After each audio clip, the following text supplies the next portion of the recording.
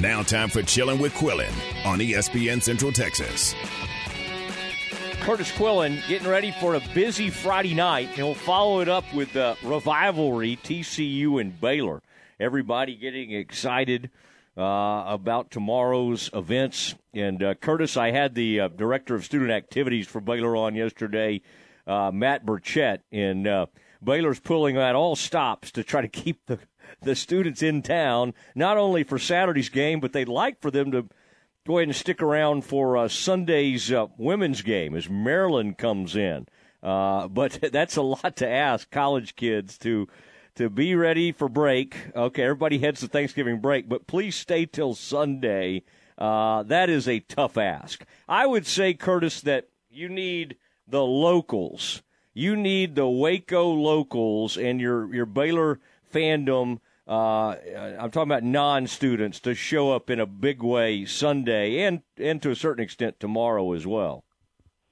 And as we learned last week, even free tickets isn't enough to convince them to come to a game for two teams tied for second in the Big 12. And so who knows what's going to happen. I think this is a fun rivalry. These are two schools that don't like each other tomorrow in Waco, and I think they should absolutely go to this game. I think it has the chance to be really fun.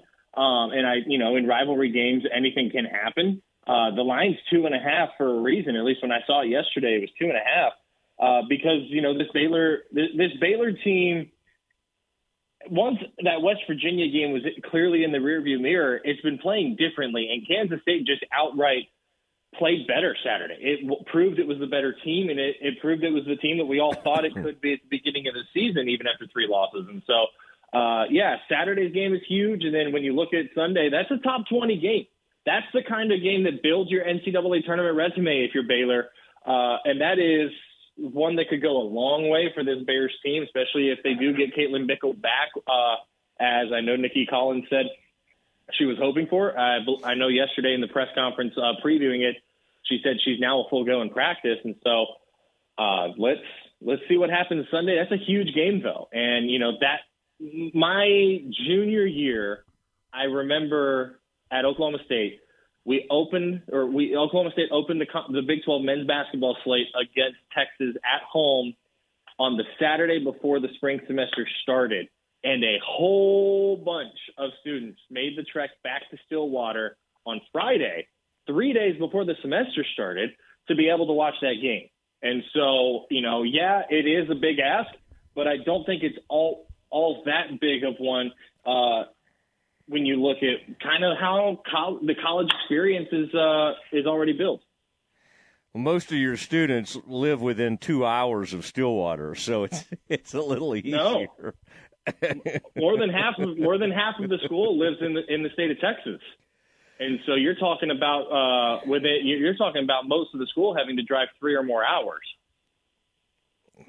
Okay, all right. I don't want to knock your. I could tell. I touched a nerve there. The kids were coming back from all over America to be at that Oklahoma State. Who won that game, by the way? I'm trying to think who would have been on the team your junior year. Probably that little guy that was a killer, Keenan or whatever his name was. Oh my gosh, that wasn't Marcus Smart and his bunch, was it? No, that was the first year post Marcus, and so that was an NCAA tournament team for Oklahoma State. But it's one that it beat Baylor, but then it got swept by TCU or something like that, and it was a real frustrating year as a Cowboys fan. But it was a tournament bunch, but that was Jeffrey Carroll was the star guard on that team. Oh gosh, okay, yeah, I don't remember a whole lot about his game. Now, did you learn anything through your various sources? I know what Nikki said, that I guess they're not at liberty to say anything other than that Asia Blackwell has a lower leg injury. That's very, very concerning, especially with a big game coming up. But really, for the whole rest of the season, you just hope she's okay, because that is I don't think you go where you were hoping to go this season without Asia Blackwell. Did you learn anything more about her, and what kind of vibes are you getting on that, Kurtis, as far as how serious that injury might be? Nothing new from any sources. Everybody's pretty tight-lipped about that injury at the moment. I can tell you that it did not look good in person. And when I went back and watched the video of it, it did not look good whatsoever. I'm not going to sit here and speculate about what it can be. I know what I think, but I'm not a doctor, and I don't even play one on TV. And so I'm gonna let the team and the doctors handle that.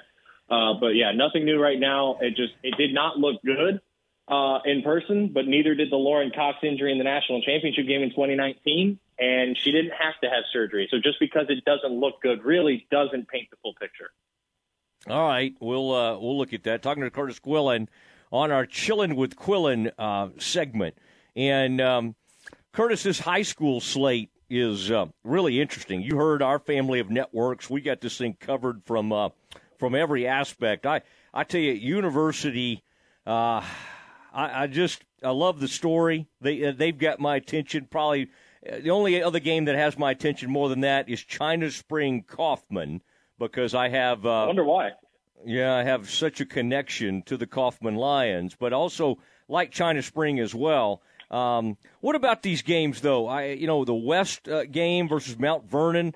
In fact, golly, wasn't that Mount Vernon? Wasn't that where Bryles was a couple of years ago? Yeah. Some really interesting matchups that we have really all across the state. But which ones? And Crawford Coleman is another fascinating matchup to me. As I was finding out yesterday, Coleman's a little bit better than I was giving them credit for. Which of these games kind of has your attention? A lot of these are a lot better than you would expect, right? Like this is a lot where a lot of those district champs are, or these teams who finish second in these absolutely loaded districts are facing off. So when you look at it, and it's like, oh, okay, Coleman and Crawford. I know the computers at Dave Campbell's Texas Football have it too close to call. Like they have it as a straight up pick 'em. Wow. I think China Spring Kaufman has kind of that same wow factor. I like China Spring in it, but I think Kaufman's a very game squad that can come out there and give the Cougars a good push and force China Spring to come with their A game.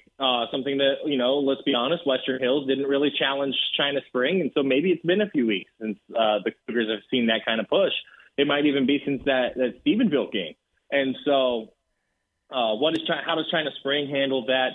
Rogers looking to make it back to the third round for the third time in 4 years is interesting. And then Harker Heights is one that I'm watching closely, and it's one that I'll be at. The Knights have never been to the third round. School is now in its 23rd football season and has won a playoff game for just the fifth time in school history. And every time it's won a playoff game, it's made it to the second round, or every time it's made it into the playoffs, it's gotten to the second round. It's never been to the third round, though. And so is the stage going to be too big for the Knights, or is this team so driven and so good? They're 1 point away, Matt, from being 11-0, but they're playing a very hot Royce City team, making the jump up to 6A. And not looking like a new 6A ball club, looking like a team that's been, doing this for a while. And so, very curious about how Harker Heights handles the pressure of the second round tonight. And then, there's, you mentioned Crawford, Coleman, and just some of the, Riesel and Banks. Can Riesel get back to the third round? Can Riesel mirror its 2021 run, where it won a win or go home week 11 game, a win and in week 11 game, and a first round game, and a second round game?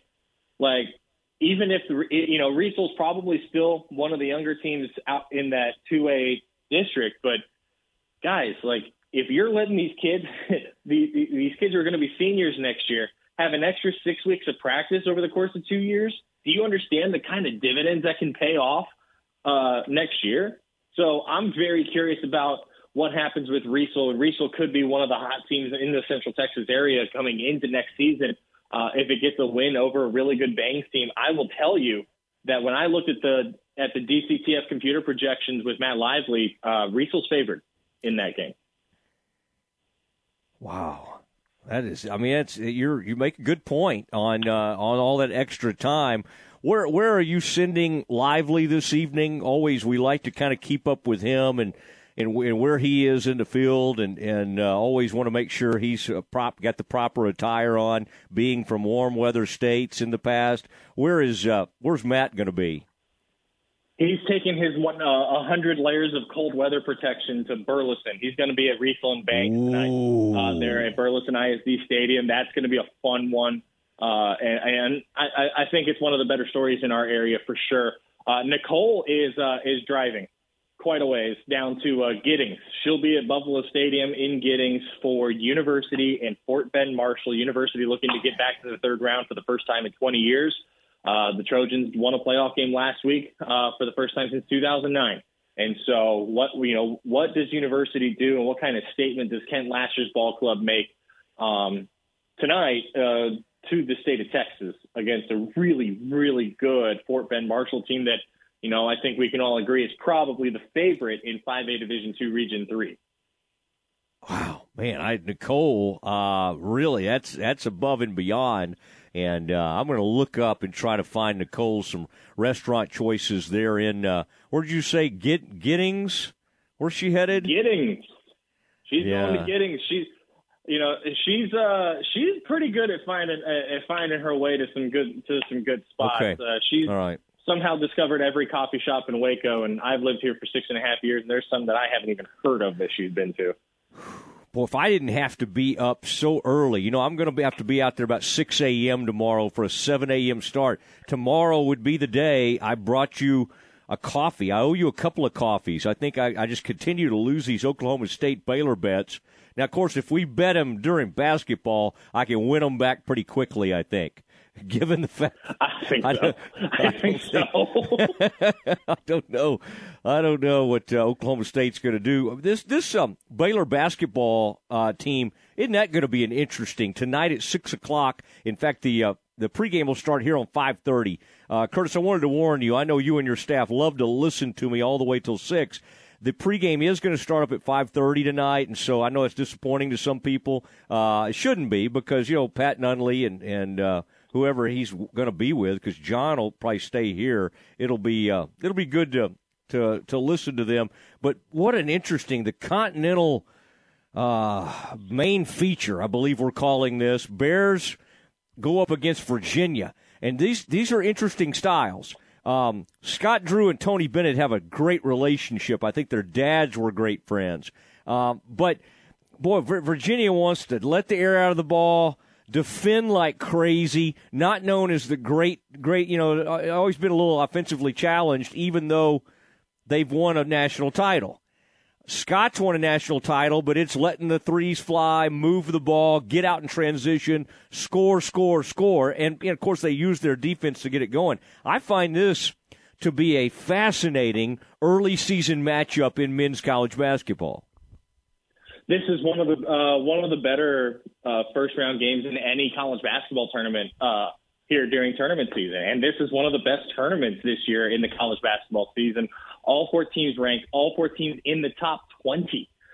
This is awesome, right? And so, but you can talk about how entering yesterday's slate of games, Baylor was the number 3 ranked offense in KenPom. And, Virginia was the 10th best defense in the country, according to KenPom.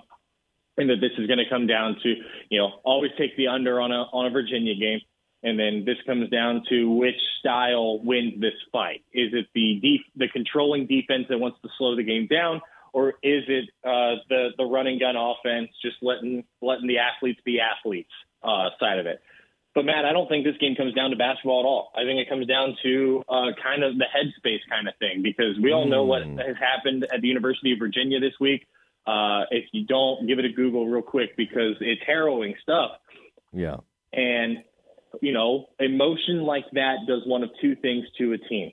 It either inspires it to a level that you've never seen it play at before, or it flattens you for a game. And so what does the tragedy, which way do the emotions lead the Cavaliers in this game? I'll be totally honest with you. I'm inclined to think that it leads them toward playing well. And I think Baylor's going to have a fight on its hands tonight. And I think that this is one of those games that can only help your NCAA tournament resume. I don't think it can hurt it at all. for either one of these teams. And so, yeah, you've got to be able to speed the game up, get Virginia to run the floor with you from a purely basketball perspective based on the numbers if you want to win this game. But I really don't think this comes down to basketball at all. I think it comes down to headspace. That's interesting. That's a good, and that has been a horrible tragedy, what's going on down there in Charlottesville. And I was looking at something that I thought you would find interesting. You know, some of these, what's that, Rothstein? Is he the one that always has those kind of tweets about anarchy, you know, when you lose one of those bye games, and it happened to Oklahoma State? Well, I just wanted to tell you, I want to give you some bad news. So I kind of jumped on the Sam Houston State bandwagon because that guy, their coach, is from Killeen, and he played basketball at MCC. And by the way, that would be a really cool story to do at some point. I know you love my story ideas for you, but he's got all kinds of Central Texas ties. Well, they upset Oklahoma. And then I always like to follow up and go and see how they do after they have a big upset. Well, then last night they won at Utah and won big. Beat them 65-55. I'm talking about Sam Houston State. This is a Utah team, obviously in the Pac-12. And I looked down the schedule to see if they had any other tough games coming up. Gallagher-Iba Arena on December 6th at 8 o'clock. The Bearcats with a K will be showing up. So, hate to end on that note, but I just thought I would make you aware of that. You know, that's Sam Houston. Let's be honest, Utah's in the Pac-12, but it's not a Pac-12 team in basketball. There's a reason that they made the coaching change they did. They're trying to build something there. They just don't have it. But this is the Sam Houston team that's loaded, has a shot to win the WAC this year. It's going to have to go through Las Cruces to do it. But that's a Sam Houston team that has a shot and, you know, has the wins to back it up. That Oklahoma win, really impressive. And I don't know. I think they might have broken OU, at least under Porter Moser, because that OU performance afterward has – I mean, they played their best against Sam Houston so far. Like, they haven't played as well up until Sunday against, I don't know, UNC Wilmington or something like that. And so good for Sam Houston. They're going to be a fun story this season, absolutely. I just hope that they walk out of Gallagher-Iba with a loss. Well, Porter Moser, the Oklahoma coach, has already had to make a hire. He's brought in Doc Sadler, the former Nebraska coach. Doc's coached in the Big 12 over the years in as an advisor. So, man, when I saw Porter, he was in a great mood doing all that T-shirt launching at that Baylor OU game, and now he's wearing a couple of L's and having to hire coaches. Things can come at you in a hurry. All right, Kurtis, look forward to seeing you in the press box tomorrow morning. Let's have a good evening of high school football, and then let's get together tomorrow and break bread there at McLean. I will be at a wedding tomorrow. You'll see Matt Lively. No. I've got a wedding out of town, so Matt Lively is holding down the fort. Hey, look, this is one of those. My wife told me in July we have a wedding November 19th. I need you there. I said yes, dear. You cannot go to your wife's friends' weddings. You can go to your friends' weddings, but once you start opening the door to attending, I hope you'll grow out of this soon because you're going to be 30 in a year or two. I hope you grow out all this weddings. I remember being on that circuit, and if you allow it, you could have a wedding like almost every weekend. These people that get married in the fall, there should be like punishment. All right, Kurtis, got to go. I'll talk to you. She had one last week. I'll talk to you soon. There he goes. Kurtis Quillin, chilling with Quillin, the sports director at Channel 6. It is time